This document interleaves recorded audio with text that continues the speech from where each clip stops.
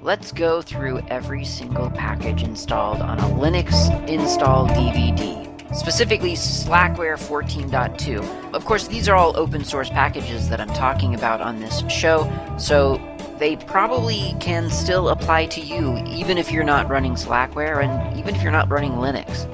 These are open source packages, so you can download the source code and run them on any computer, whether you're running Linux, Mac, Windows, BSD, doesn't matter. You can learn probably something from this episode. So let's get started. Last we left off, we were doing gperf and GNU COBOL, and at the very end of the previous episode, I predicted that I probably would not get to Guile immediately, because I kind of had anticipated that Guile would be a much bigger deal, or a much bigger maybe obstacle than it ended up being. I'll admit that it is as complex as imagined in terms of coming up with the lineage. Like, that'll be hard to talk about, but the language itself is a lot more like Lisp than I'd realized. Or that is to say, it is Lisp, so I guess I didn't quite understand just how familiar Lisp would be for me, and so I wasn't really sure how long it would take me to sort of come to terms with Guile, and I have to admit it happened a lot faster than I realized. Not to say that I'm by any means an expert in Guile, but I kind of, the moment I started using it, I realized that this was more familiar than I'd expected. So before we get into that, let's talk a little bit about some listener feedback, because I do have some to go over. One is from Kevin, who says he's very grateful for the mention of AOS in some recent podcast. And he's got an interesting interpretation, or an interesting thought, about the term spin that I'd never really thought about. So he says, still not entirely liking the idea of AOS as a, quote, spin, unquote. I see spin as a graphical, infrastructural change to the same underlying system. For example, Kubuntu versus Ubuntu. It's just headless Ubuntu plus Plasma rendering a spin. Now, this is class 2 for a moment. I'm going to interject that technically it wouldn't equal a spin. It would equal a remix. That's what Ubuntu uses, the terminology for their derivatives. They call them remixes, if I'm not mistaken. Spin, I know, is a Fedora term. So I don't know that there's a procedural difference between a remix and a spin, but for what it's worth, I think the terminology technically is different. However, he says, AOS adds in programs I've written to make the system fundamentally different in its use case, targets different user levels, maintains significantly different philosophy, hands-off on licensing, focus on ease of use rather than Unix's definition of keep it simple. If that's the same as a spin, you could almost argue that macOS 10 is a spin of FreeBSD, as I have it on good authority, Apple developer friend, that the BSD kernel and its base is still used, but they layer on applications and graphical tools to change the behavior and focus on the BSD base. Not to say that AOS has strayed nearly so far from Slackware, but extremes tend to be the best examples. This is class 2 again. Maybe not the best examples, because this is actually factually incorrect. It may have been a paraphrasing of what your Apple developer friend told you, Kevin, but macOS 10 does not use a BSD kernel. It uses a Mach kernel, M-A-C-H, called Darwin, and that is not a BSD kernel. It is not in the BSD tree. It is not maintained by the BSD kernel maintainers. It is a separate kernel, different entity entirely. You cannot, for instance, go to a FreeBSD repository and, port tree, and download a binary distribution of, let's just say, BSD tar, and untar it on macOS, and then run it as is. It's not the same. It's not the same target. It's not the same kernel. That's not correct. But the point is still taken, and the point, I think, is that there's taking a thing and building on top of it, and then there's taking a thing and just changing some settings and releasing it as a new thing. So I get the point, but I do want to emphasize that macOS 10 does not use a BSD kernel. It uses BSD utilities, so maybe Apple developers who are sort of living in Xcode and using NS libraries and such. Maybe they see those BSD utilities and think, oh, it's just free BSD underneath. Well, the utilities are, but I mean, I'm also running BSD utilities on my Slackware Linux machine. I wouldn't claim that Slackware was BSD any more than I would claim that Mac OS X is FreeBSD. Anyway, the point, as I say, was taken. He also makes another point here. He says, I'd also rather there not be confusion between using AOS and Slackware, essentially. He says more and gives some examples about Arch versus Manjaro. But the idea would be that, yeah, you kind of, the point of labeling things different, saying this is not Slackware, this is AOS, the point of doing that is that there's no confusion when you ask someone what Linux are you using, and they say, says here Slackware, then if you start talking to them about inittab settings, then if they were using AOS or Zenwalk or Salix or Porteus, then they're not going to have any, they haven't had that experience because those distributions set inittab for you, whereas sort of a plain vanilla Slackware user would have a lot to say about inittab settings potentially. So I see the point. I see how the title and the differentiation, that's the term I'm looking for, is significant for like lots of little just pragmatic reasons.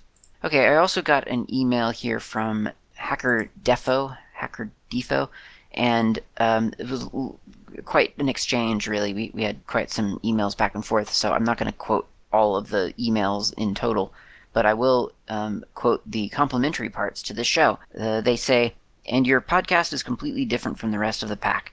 The other ones are usually filled with almost the same kind of content, like new hardware products, barely scratching the surface talks, Windows 11, mention of an app or two.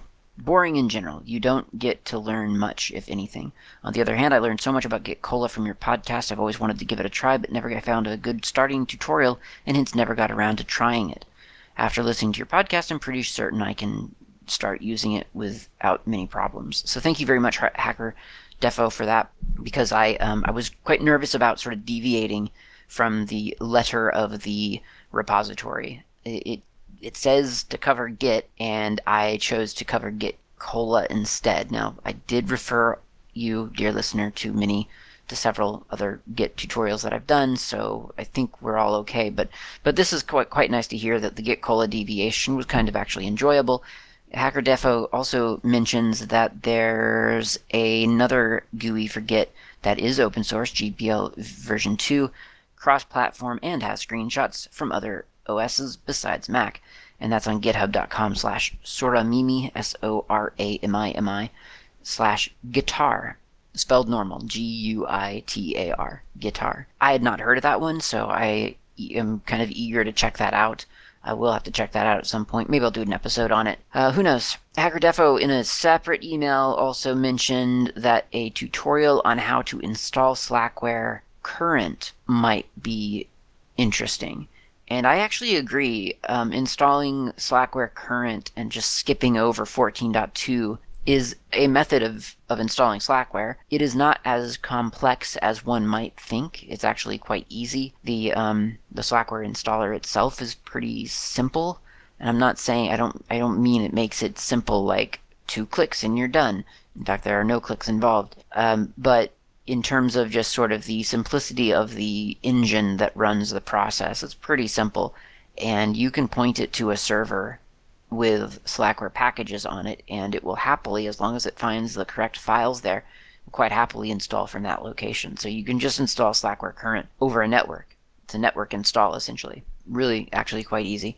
So maybe I'll do a dedicated episode on that and pin that episode near the top of the feed, or the bottom of the feed, wherever I put my long-term episodes. So that's really good feedback. Thank you very much for that. And I believe that's everything. No, actually, there is one more thing. Ken Fallon, who you may know from Hacker Public Radio, you might know from this show. Ken Fallon says, in a recent episode, you mentioned that the process of filing a bug clears your thoughts. I am finding that filing a bug is essentially pointless. Of the 15 bugs I'm tracking, only 2 were fixed, and they were duplicates of other bugs.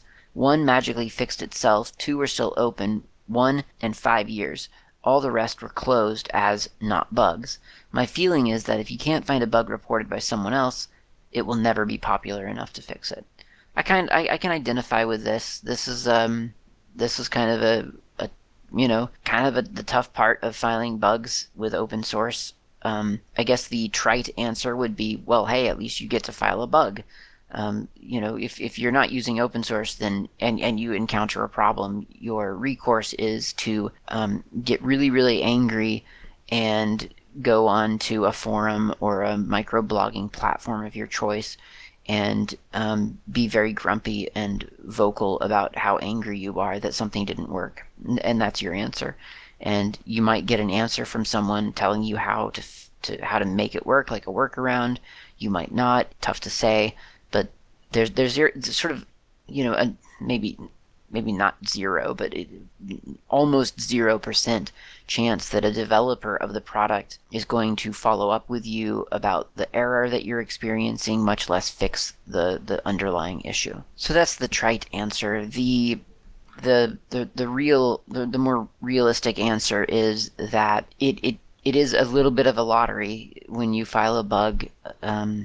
Whether someone who can fix it is going to see the bug, whether it's something that anyone prioritizes, whether it's actually a bug, whether it's already been fixed in some recent version that you're not running and it's not convenient for you to switch over to that more recent version. Yeah, there's a lottery to it. So I have not had quite the experience that Ken has had, although I think maybe I have, but I'm just interpreting it different. I mean, I try to file a lot of bugs. I feel like I file a lot of bugs.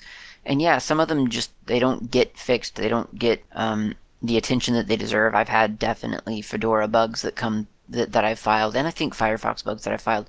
And I keep getting messages, sometimes a year later, more sometimes, about how the bug hasn't been fixed and the product is end of life, and so the bug is going to be rolled over to the next product, and it kind of keeps going that way for a while. And then yet again, sometimes there are bugs that I file that sort of do get fixed, but not sort of officially in that bug tracker. So in other words, it might be something that I have filed.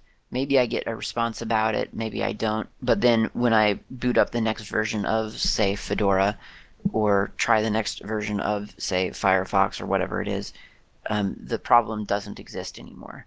And I don't know if that was a direct result of the bug that I filed, or whether it's just sort of one of those things that got fixed as part of a larger initiative within the product development. So yeah, sometimes it can be hard to sort of identify when a bug has been effective and when it has not. Of course, my statement exactly in 409 was that when I file a bug, it forces me to have to go through the process of replicating, of reproducing. That's the word, the bug, and of the error. And many times when I do that, I am inspired to try some other method. I'll think, well, so that I can say, yes, I tried clicking the red button, I better just go ahead and click the red button, even though I'm 100% sure that it's not going to make a difference. And then I click the red button and it makes all the difference, and no more bug is required. So that's what I meant by that process. Like the process of filing a bug helped me troubleshoot, essentially. But yeah, I don't know. I'm going to obstinately just keep saying that filing bugs is good in general, because it's just that it's just that there's that percentage of a chance of it actually being noticed by someone who can then fix it. But yeah, bug reporters are problematic. They're big pools of errors that may or may not be valid, and developers have to chip away at that monumental stash of error reports, as well as continue to develop the application in whatever direction they want it to go. So I feel Ken's pain, but I'm going to insist that it's still worth filing, because that's just a way of giving feedback, and it's a heck of a lot better than just going onto a microblogging platform or a forum and threatening to never use that application again, and to question the effectiveness of all the developers and so on. Not that I'm trying to imply that Ken does that. I'm just saying that's in the old world of non-open source software, that's what I was used to seeing. It's what I still see today. Within that world, and it's just it just feels very helpless, and I don't like that. And I'm not saying that reporting bugs and having a bunch of open bugs, 15 open bugs that never get solved, that's not very empowering either, but at least it is a thing that you can do that may produce results. And like I say, even though some of those bugs don't get answered themselves, the problems sometimes might get fixed independent of that bug. So I don't know. I guess I'm trying to say something nice and comforting, but ultimately, I guess there isn't something nice and comforting. If you're filing bugs and they're not getting fixed, that is not empowering. It's not fun. But I do think that at least you're doing the good work. You're doing your part. You're reporting the errors as you encounter them, and I think that's admirable. And we all thank you, Ken, and everyone who files bugs for that diligence. That was nice. Let's go get coffee, and then we'll come back and we'll write some code in Guile.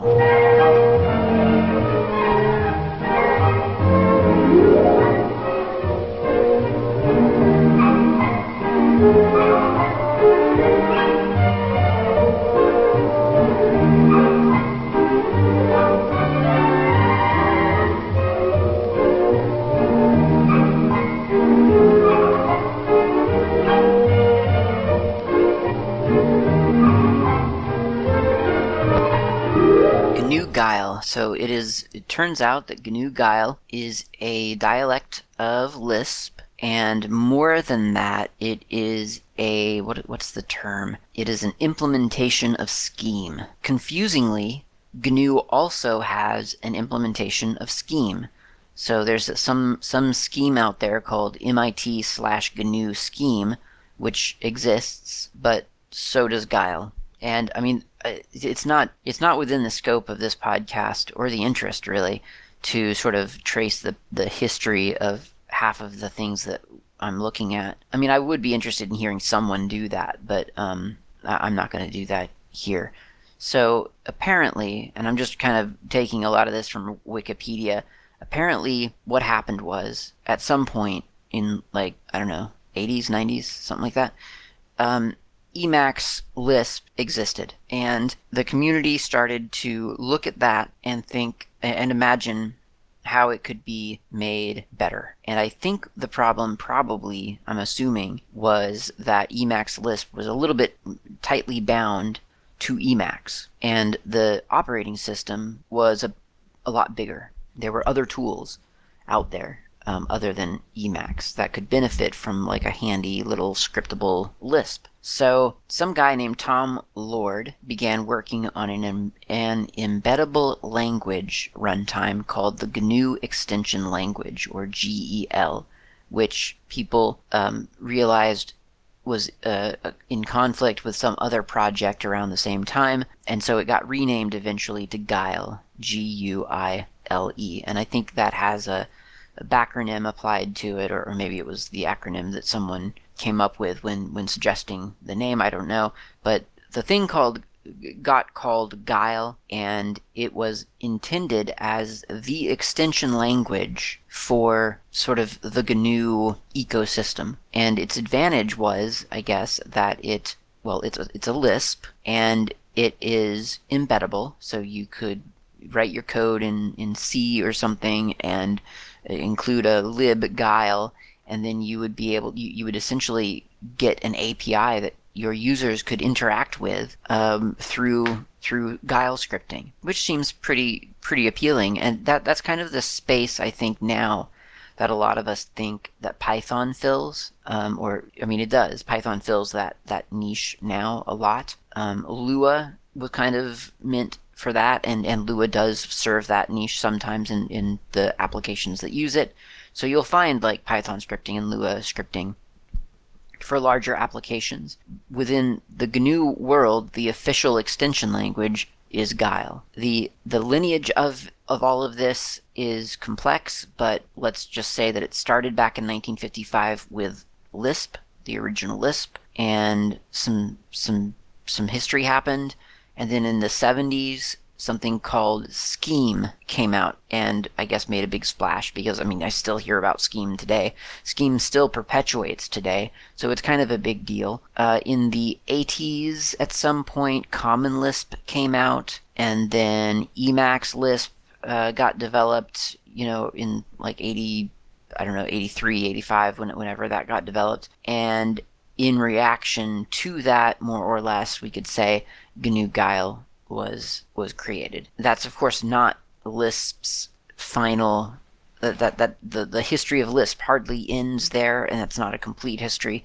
There's other Lisps, modern Lisps like Racket and Clojure and other things like that. So they're out there, still quite useful. It's being used in real applications in real life. So it's not a bad thing to kind of get familiar with, possibly. I mean, if that's something that you're interested in, I think that there's a pretty good case for demonstrating that that Lisp is a relevant language still today. Okay, so I've already done an episode about Lisp. That's significant, I guess. And I believe that was episode 4, it must have been 400 something. Let's look. C-Lisp is what it was, and it was 405. That's what it was. And in that episode, we ended up doing a dice rolling application. So I'm going to re-implement the dice roller application in Guile instead of Common Lisp, and that's kind of as far as I'll go. Like that's all I'm going to do is just cover essentially what I've already covered of Lisp, but for Guile. And even in that sense, I'm going to kind of assume that you've heard episode 405. So if you've not heard episode 405 and gotten your introduction to Common Lisp, then before listening to this part on Guile, it would behoove you to listen to the Common Lisp one. I will try to do a very brief kind of reiteration of what I did cover, just so that there's not a hard dependency on 405. But there's a dependency on 405 is what I'm trying to say. So Common Lisp, you might recall, has an interactive programming environment that you could invoke with the command clisp. And then you're dumped into this sort of Lisp prompt, and you can do things. You can do programming things in Lisp, just like the Python idle interface if you've ever used that. Guile also has such a thing. I don't love it, but it's a thing that you have available to you. So Guile, you just type it in and then hit return. So Guile return, and you get dumped into a little prompt labeled scheme at parentheses Guile user, close parentheses, angle bracket. That's your prompt. You'll see that a lot. And you can do things with Lisp. Now, if you'll recall, Lisp is a list-centric language, that everything in Lisp is a list. And the syntax is a little bit wonky.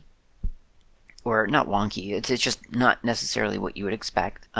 So the idea is that the first element of a list is the magical keyword that you want to do, like the function that you want to perform, and then the other parts of the list are arguments toward that function. You can embed lists in lists, so you can have rather long statements, which kind of, you fall into another set of parentheses and there's a whole new list there. But that's fine. That's actually pretty normal. So a really basic statement then would be parentheses plus sign space 1 space 2 parentheses. So that's a list of 3 characters. There's a plus sign, there's a 1, and a 2. The function that we're invoking is this plus function, this addition function, and the arguments that we're passing to the addition function are 1 and 2. You can probably guess what the result is going to be. It says $1 equals 3, and that is correct. The product of 1 and 2 is indeed 3, and that's the first thing that we've done in Lisp, and so we get a little $1 to denote that. We could also do something like parentheses plus space parentheses 5 minus space 5 space 4 parentheses, let's do another plus 1 space 3 close parentheses. So I've got parentheses plus, and then the arguments that I'm handing over to the plus are both lists. One list is minus 5, 4, and the other list is plus 1 and 3, and then I close the wider parentheses. If I do that, it tells me that the result is 5, which sounds about right. 5 minus 4 is 1. 3 plus 1 is 4. Adding 1 and 4 together is 5. So yeah, I'd say that was correct. One of the annoying things about the Guile interface, the interactive interface, is that the up arrows or Control P, it just doesn't seem to be valid. It doesn't work. So that's kind of annoying. I don't know how to get previous commands. Like, I don't know how to get to rotate up, so you just have to retype everything. It's honestly, when I discovered that that was the case, I kind of stopped using the interactive interface, which is what I'm going to do right now. So I'm going to hit Control D, which, by the way, they don't tell you how to get out of the prompt, so it's kind of nice to discover that Control D works. I didn't actually know that until way too long. I kept hitting Control C, and it would spit angry errors back out at me. Control D, Delta, gets you out of that interactive mode, and frankly, it's so annoying that you should just stay out of the interactive mode. Okay, so let's see, a couple of things. This is not Common Lisp, so some of the things that you're maybe used to from Common Lisp or even Emacs Lisp just don't apply here, and that was the biggest stumbling block for me, is that it felt so familiar, but all the functions were different. So the syntax is the same, but the vocabulary is completely different. Well, yeah, completely different, pretty much. I mean, I'm sure you'll likely find overlap here and there, but I just tell yourself the vocabulary is completely different, or else you will be setting yourself up for disappointment. All right, so to write a Guile script, which is what we'll do since I'm trying to avoid the interactive mode at all costs, I'm going to do Emacs hello.scm. That is, as I've discovered, not because of the documentation by any means, but because of searching online and kind of getting the feel for what the community favors. SCM, which I'm imagining stands for scheme, is apparently the preferred file extension for Guile source code. So, I mean, it doesn't matter, but I'm just saying, like, if you want to do what everyone else is doing, that seems to be the thing that they're doing.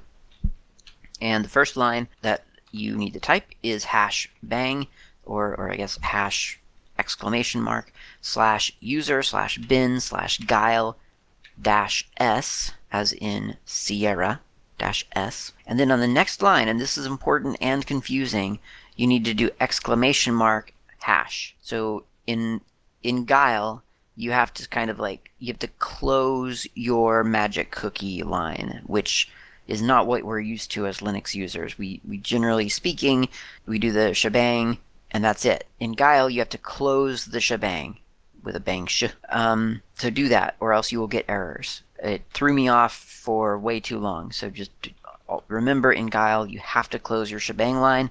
Apparently it needs to be on its own line. I haven't actually tested, but that's how it's written in a lot of examples, so just don't skip over that. Okay, so you may remember maybe from Common Lisp that in order to display a simple hello world message, it was parentheses pprint. I think that was like preprint or something like that. And then quote hello world as the argument to that statement, the second item in the list, or the first if you count pprint as 0th, and then close parentheses, and then you could do, actually I don't remember if we did that in Common Lisp, so that would be it, right? Well, in Guile, the function is not pprint, but display. Display is the function for printing. So parentheses display space hello world close quote close parentheses, and then parentheses new line, all one word, NEWLINE, close parentheses, save, and I guess because I forgot to open Emacs with a ampersand, I will quit, and then I'm going to do a ./hello.scm, and of course that's not working because it's not executable. That's fine. So I'll do an sh space ./hello.scm. Oh, that did not do what I thought it was going to do at all. That's really funny. So this utterly failed in a very surprising way, and it seems to think that the .scm extension is an ImageMagick extension, and it launched ImageMagick for me. Okay, so instead I'm going to do a chmod plus x hello.scm, and then do a /hello.scm, and that one worked. Did not expect that result. That's very interesting. So anyway, /hello.scm. Now the output is actually quite verbose. You'll probably notice, and what it's done is it's compiling your .scm file into a .go, that is Guile object file, and the Guile object file, maybe somewhat puzzlingly, is kept secret from you. It's sort of stashed away in a separate place. I don't know why. I mean, it tells you where it is. It's not exactly a secret, but I don't know why they put it somewhere else. It's kind of surprising. But yeah, they put it into like /home/clat2/.cache guile ccache 2.0-8.2.0/home/clat2/demo/guile/hello.scm.go. And then I guess it must run that executable, because then in my terminal I get a hello world. So apparently this is reflecting the sort of modularity of Guile, and apparently it likes to create Guile objects. I'm not 100% sure like what the theory behind all of that is. I do know that if I copy that full path to the Go object and try to run it, it gets a permission denied. If I make it executable and try again, it says that cannot execute binary file exec format error. So it's a little bit strange, that convention, but that's fine. We'll continue on from here for now. And that was just to kind of highlight the basic process, but also to highlight the fact that the function names are going to be different. So pprint, dfun, setf, setq, all that stuff, just forget it. It's not something you need for Guile. That's Common Lisp or Emacs Lisp and other stuff. It's not Guile. Alright, so let's try to make a dice rolling application. Previously, what we did in Common Lisp was we created a function, dfunRollerNum, and then we pprinted a random number, and the random number was scoped by a parse-integer function by taking the nth number of our arguments and going from 0 to whatever that number was. So, in other words, to do the roller, we need a number, and that number needs to be parsed as an option, and then the option needs to be the correct option needs to be selected and plugged into an argument for the random function. It also required us to create to access the arguments.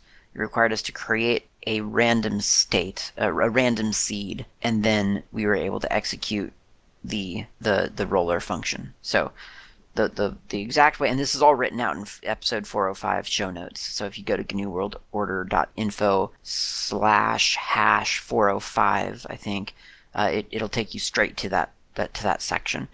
So it was dfun roller num, pprint random parse integer inth 0 num, and then setf user put args, setf random state make random state t, and then roller user put. So user put args was getting the command line arguments, random state was making the random seed, roller user put is executing the roller function with the input as user put. When we get into the roller function, that the name of user put changes to num, because that's the argument I put for roller. I don't know why I did that. I guess one does it. And then pprint random parse integer inth 0 num. That's just parsing stuff and converting it to, or using it as an argument. And that's how that was executed in Common Lisp. In Guile, it is, I guess technically I'm looking at the line count. It looks like it's longer in Guile, but I guess you might be able to argue that it's a little bit more elegant. I'm not sure, actually. Anyway, let's do this. So the first line, we know, shebang, /user bin Guile, -e main -s shebang, or bangsha. So that's -e as in echo, main -s as in Sierra. What that does, apparently, is it creates, it allows Guile access to the command line arguments received upon execution. That's sort of what I am gathering from the documentation. The documentation also points to a module specific to parsing terminal options, command options. I looked into it. It was getopt-long, but the sample code for that process, even though it said that it was much easier to use, was something like 20 lines on all on its own, and it didn't work when I tried to execute it. So I quickly backed away from that because I didn't feel like that was worth really getting involved in. And frankly, this is a lot better. The shorter version is better, at least in terms of understanding what actually is happening. So we're going with this. So that's the first 3 lines, technically, because I put the -e main -s on its own line after Guile. So really I have user bin Guile and then the backslash to like continue the line, -e main -s, and then I close the exclamation hash. So first thing first, I create the random seed. The syntax for that is pretty unique. It's different than anything I've seen before, and I'm just getting started here. So parentheses set exclamation mark. I don't know exactly what that means. The documentation is a little bit strangely obtuse about it. It introduces it, but then it says this is not a complete description of define and set exclamation mark because we need to introduce some other aspects of Scheme before the missing pieces can be filled in. If, however, you're already familiar with the structure of Scheme, you may like to read about those missing pieces immediately by jumping ahead and following these references. And it kind of goes into some Lambda alternatives, so I'm assuming set exclamation mark maybe technically is a lambda. It also says procedures with setters to read about an alternative form of the set exclamation mark syntax. And then it also says there's internal definitions. I kind of poked around, couldn't find an immediate answer, so I don't know to this day what set exclamation mark, what's the significance of that. So, oh well. Space, asterisk, random dash state, asterisk. And that apparently is kind of a special kind of variable. I almost sense that it's kind of like a built-in value sort of, and that did exist in Common Lisp as well, because we had asterisk args asterisk and asterisk arg random state asterisk. So I believe, yeah, it's like a predefined value sort of, or variable, I guess. Okay, so set exclamation mark asterisk random dash state asterisk parentheses random dash state dash from state dash platform parentheses. Set exclamation asterisk random dash state asterisk parentheses random dash state dash from dash platform parentheses. So that's the first line, and all that does is instantiate the random seed, and it is kind of just, it's just magic. I didn't look it up. I don't know how it happens. I mean, really what's happening here is that we're saying define a variable or define a value for random state. Random state may or may not already be defined, and I think that might be the significance of set exclamation mark. I believe that set exclamation has something to do with setting a variable that already has a value. So we're kind of forcing a definition for random state, and the thing that we're putting into it is the results of a function called, or a procedure called, random-state-from-platform. So that's actually what's happening there, with some allowance for me not 100% understanding the nuances.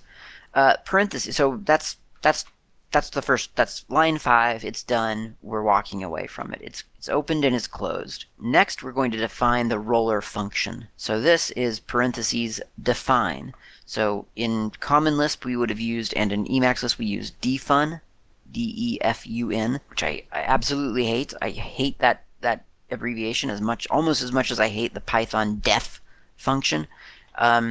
This is define.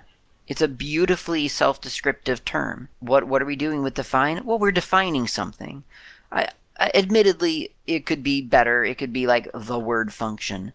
But from what I've seen, I guess maybe in Scheme and Lisp, function isn't really necessarily, or rather in Scheme and Guile, maybe the word function isn't necessarily used all that much, and it seems to be procedure. So I'm not exactly sure about the details there, but either way, I like the word define. So we're doing parentheses define, space parentheses roller num, close parentheses. So that's our opening statement. We're defining a thing called roller, and as an argument, the thing that as an argument, roller accepts a value that we're going to call num, N-U-M, as a number. Okay, so next we're going to do parentheses display. You remember display? It's the p print of Guile.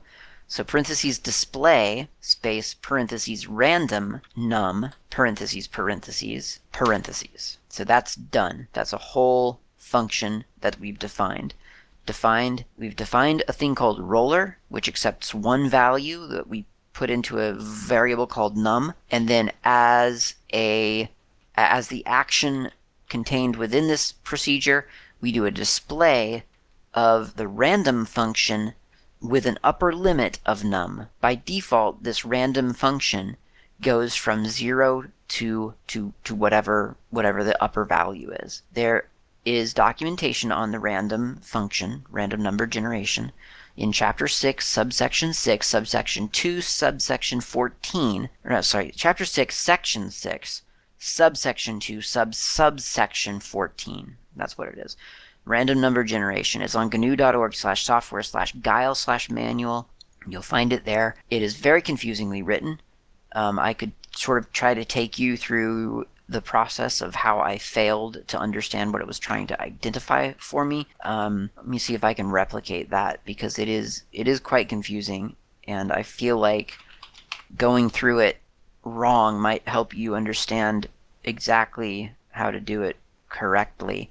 I feel like half of the battle of getting to know Guile for me was understanding how to read their documentation, because it got very, very confusing in some places, and they are not big on examples for some reason. They are really not fond of providing just actual examples, from what I can tell. Okay, so pseudo-random numbers are generated from a random state object, which can be created with seed dash angle bracket random dash state, or datum dash angle bracket random dash state. I think you'll agree, dear listener, that seems really weird and not very Lispy. So I started an interactive environment for Guile, and I pasted in seed dash angle bracket random dash state, and indeed it says $2 equals hash bracket procedure seed dash angle bracket random state parentheses underscore close parentheses angle bracket. So, I mean, it doesn't sound like an error. It seems like it's success. So, I don't know. Apparently, they're correct in the documentation, which, that's good.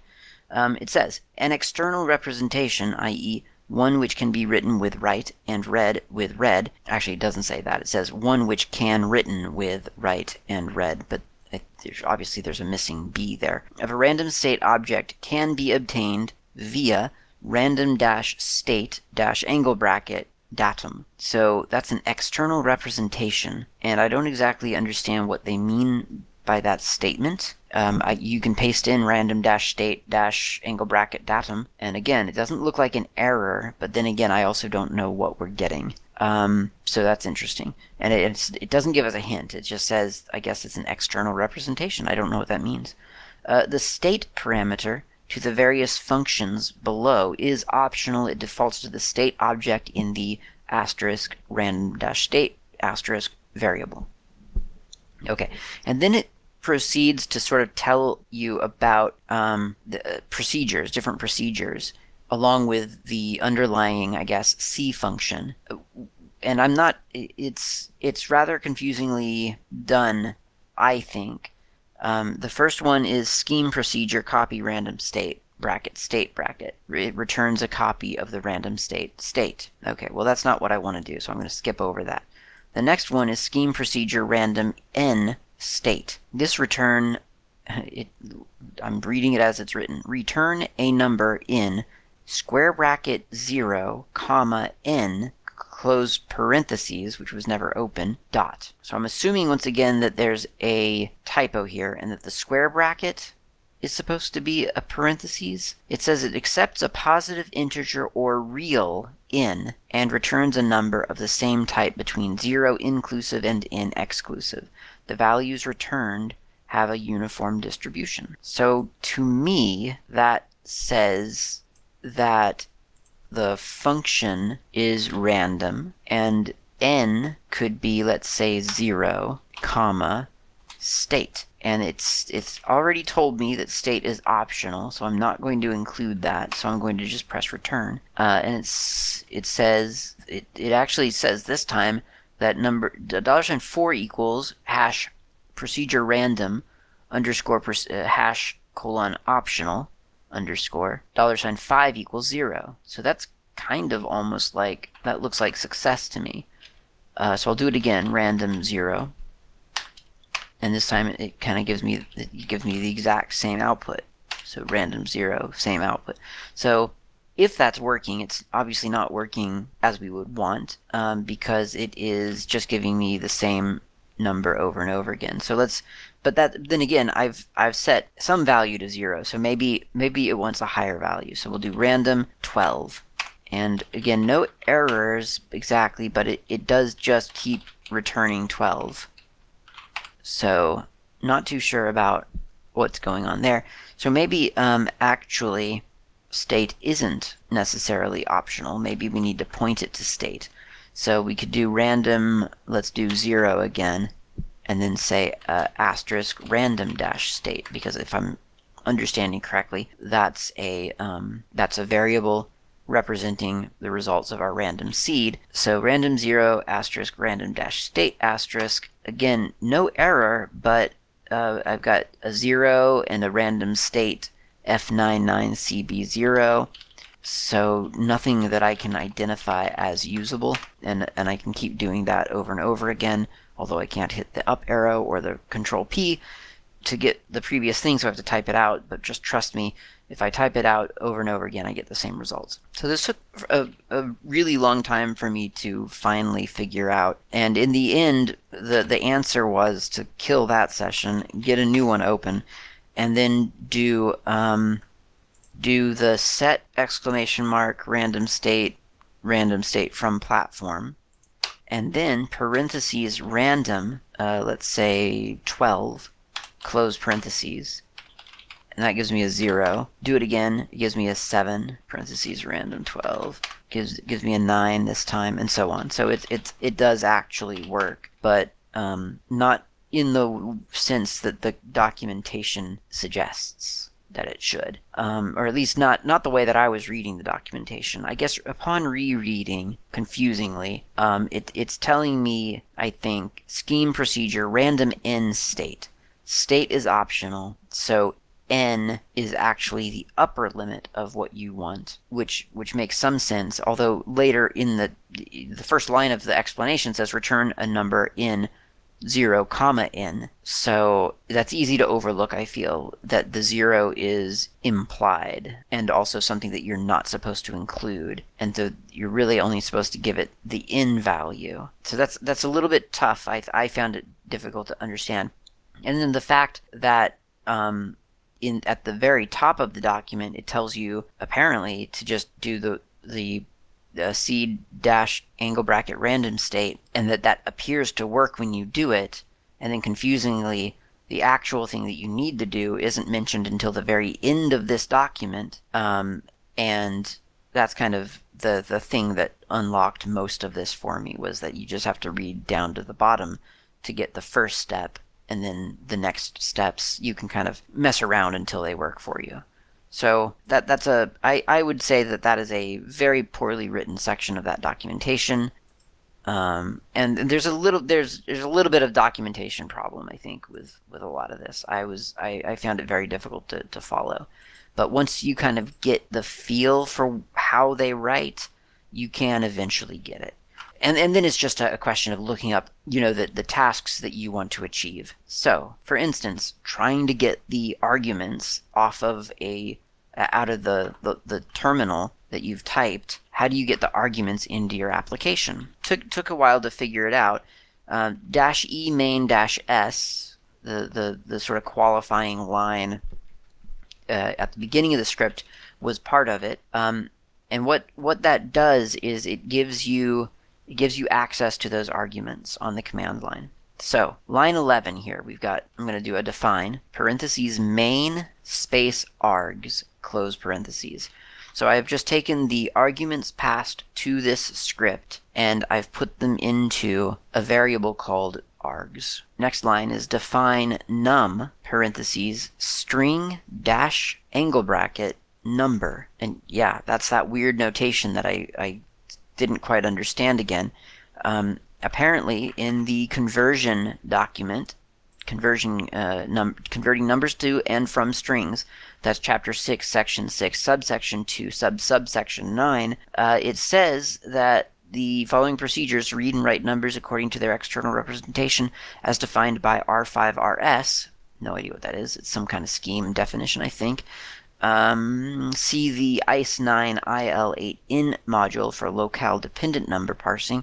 Scheme procedure number dash angle bracket string in square bracket radix close square bracket. That returns a string holding the external representation of the number n in the given radix. If n is inexact, a radix of 10 is used. The next section says scheme procedure string dash angle bracket number string radix, and that returns a number of the maximally precise representation expressed by a given string. Radix must be an exact integer, either 2, 8, 10, or 16 if supplied. It boils down to the default radix is 10, so you don't actually really even have to supply it. But the syntax is indeed string dash angle bracket number, and then parentheses list dash ref args 1 parentheses, parentheses, parentheses. So what have we done here? We've defined a function called num. And the arguments to this function we've defined a variable called num. And the thing that we are putting into this variable, I should mention that. You define both variables and functions with the same keyword. Is that problematic? I think arguably yes. Anyway, define num. The arguments that we're putting into it is the results of the string to number conversion procedure, and the thing that we're feeding to string to number is the results of the list-ref procedure, which looks at a list in Lisp, and so obviously that's super important. List-ref, you're going to use that a lot probably in Guile. List-ref, and then we're looking at args, that variable we just now created, I think. When did we create that? No, we didn't create that. That's something that we inherit. We got args, and we're looking at the first one. And the reason that we're looking at the first one is because the function of this little dice roller script is going to only allow for one number, and that is the upper limit of the dice that you want to roll. And then finally, the last line of this section is roller, which of course invokes our roller function, num, close parentheses, close parentheses. I absolutely will include that code in the show notes. But let's give it a go. We'll do, I guess I'll chmod plus x dice.scm, and then I'll do a /dice.scm, nothing. It errors out because I forgot to give it an argument. So /dice.scm21, it returns 9. I probably need to put a new line in there somewhere because it returns it at the beginning of my prompt, which is kind of annoying. Where can I put that? Maybe at the end of this function here. New line. So I'm putting a new line at the end of the roller function after it's displayed the number. And that seems to work pretty well. /dice.scm21 returns 1, for instance, and then a 9, and then a 2, and then an 11, and then a 9, and a 9 again, and a 3, and a 16, and so on. So that's a dice roller app in Guile. Like I say, it is very much like Lisp. If you're familiar with Lisp, even passingly, this will feel very familiar to you.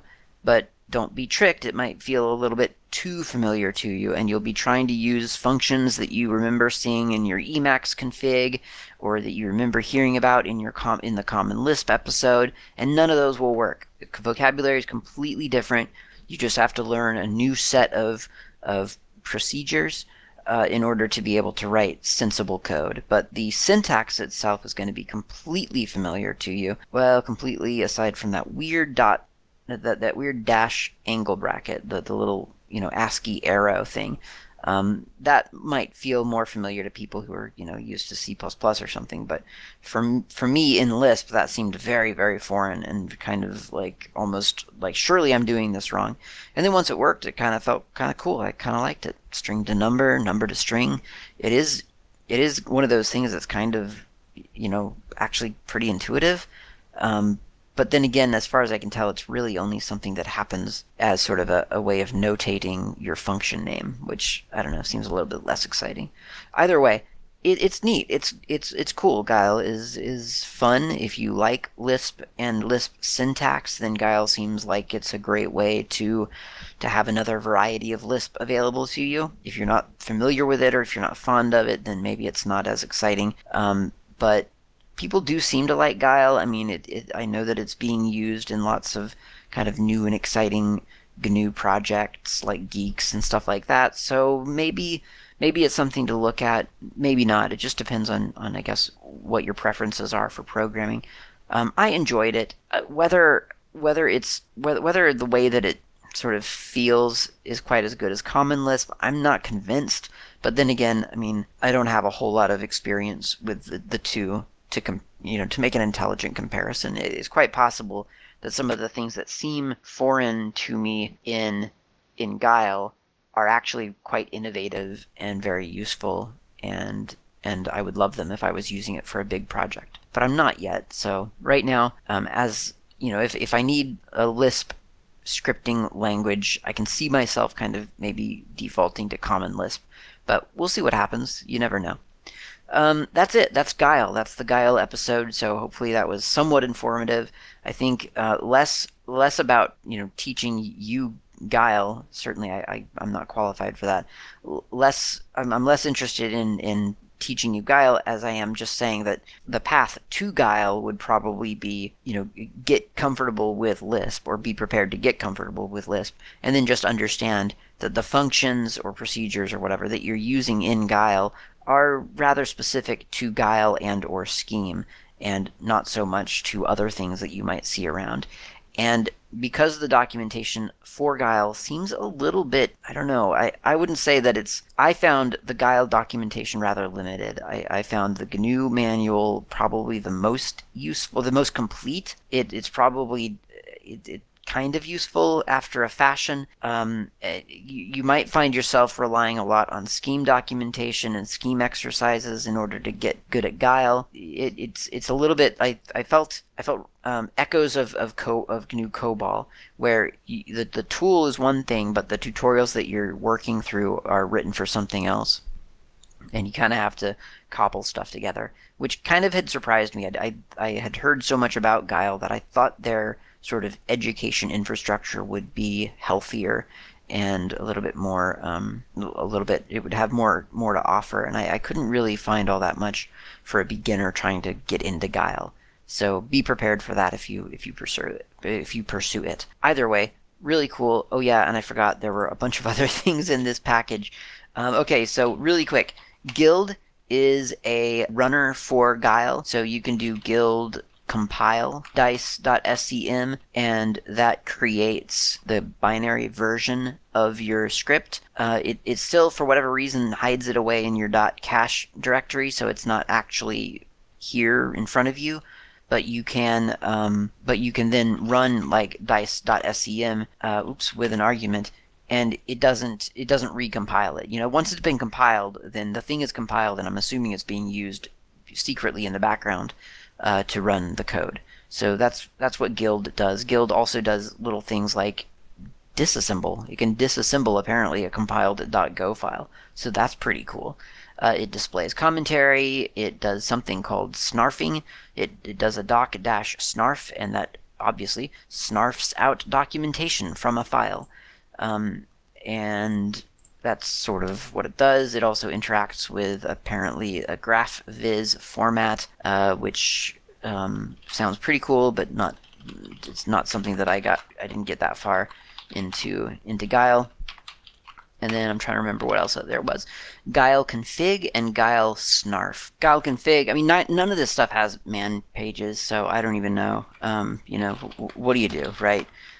You can do, and they don't have info pages. So Guile config -- help. It prints things like the print the library to link with, prints the C compiler flags to compile with. But if you do that, like Guile -config compile, let's say. Well, that shows you what it is. So that's COBOL style, GNU COBOL. But Guile-config info, and then it says var, V-A-R.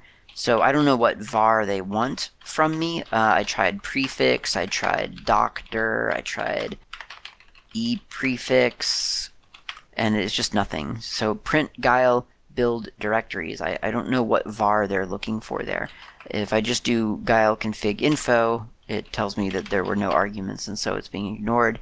If I do Guile config -- help info, it says it displays the value of the package config variable var used when Guile was built. Use this command to find out where Guile was installed, where it will look for scheme code at runtime, and so on. Unfortunately, it doesn't really tell me it doesn't indicate what package config variables I should be using, and I don't know what those would be off the top of my head, nor from the package config man page.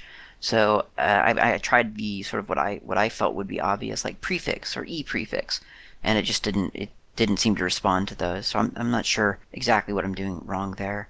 But I mean, that seems like a useful tool. It's just, I guess you'd have to play around to make it work. And then finally, there's Guile-snarf. And I don't know what snarfing is, but apparently, according to Chapter 5, Section 6, when writing C code for use with Guile, you typically define a set of C functions, and then make some of them visible to the scheme world by calling scm_c_define_gsubber or related functions. If you have many functions to publish, it can sometimes be annoying to keep the list of calls to scm_c_define_gsubber in sync with the list of function definitions. I feel like I understand what that said, but I honestly didn't get it. But anyway, it says, Guile provides the Guile-snarf program to manage this problem being the thing that I didn't quite get. Using this tool, you can keep all the information needed to define the function alongside the function definition itself. Guile-snarf will extract this information from your source code and automatically generate a file of calls to scm_c_define_gsubber, which you can #include into an initialization function. So it's a command to help you keep track of what functions you've defined as part of your Guile API, essentially, and then make sure that those things get rolled into your application. I do not have a demo for that, but it exists, and it is part of the Guile package, and that is everything in the Guile package. And so I think that means we're done with Guile for real now, and we're done with the G section, which in the D software series for development, the G section was pretty sizable. So we're actually out of G's now. We're into H, help to man, and that's what we'll start with on the next episode. Thanks for listening. Talk to you next time.